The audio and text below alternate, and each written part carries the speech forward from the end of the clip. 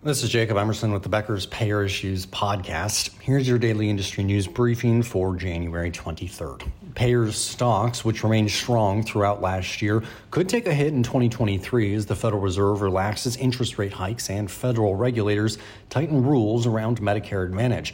That's according to a January 23rd report from the Wall Street Journal. Analysts told the Journal that historically, insurers' stocks have tended to underperform when tightening cycles end.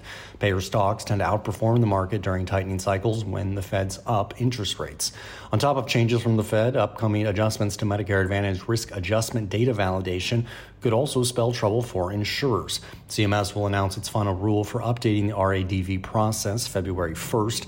In its proposed rule, the agency excludes the fee-for-service adjuster, which allows MA plans a permissible number of payment errors. It could also apply that rule retroactively.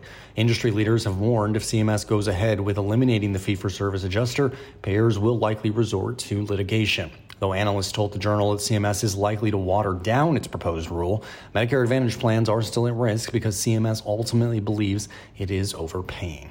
Georgia will not consider a full expansion of Medicaid in the near future. That's according to the Atlanta Journal-Constitution on January 19th. Georgia House Speaker John Burns said the state instead needs to focus on Georgia Governor Brian Kemp's proposal to expand the program, which would require adults to work at least 80 hours a month to qualify for Medicaid coverage, a first in the nation. The more limited expansion is slated to begin this summer. State officials estimate it will insure around 50,000 adults. If the state fully expanded Medicaid, it would insure around 400,000 adults.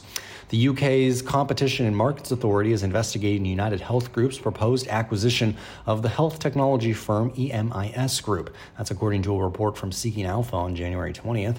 The Competition and Markets Authority probe comes after Bordeaux UK Holdings, a unit of United Health's Optum business, agreed to acquire UK-based EMIS Group in January of last year in a $1.5 billion deal. The Competition and Markets Authority said any interested party has until February 3rd to submit comments to support its investigation on whether the deal will harm competition. The government department is expected to announce its Phase 1 decision by March 17th.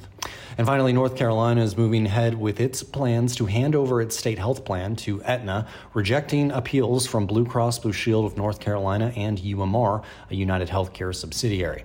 According to a January 20th press release from State Treasurer Dale Folwell's office, state health plan administrators found both BCBS and UMR's protests to be without merit.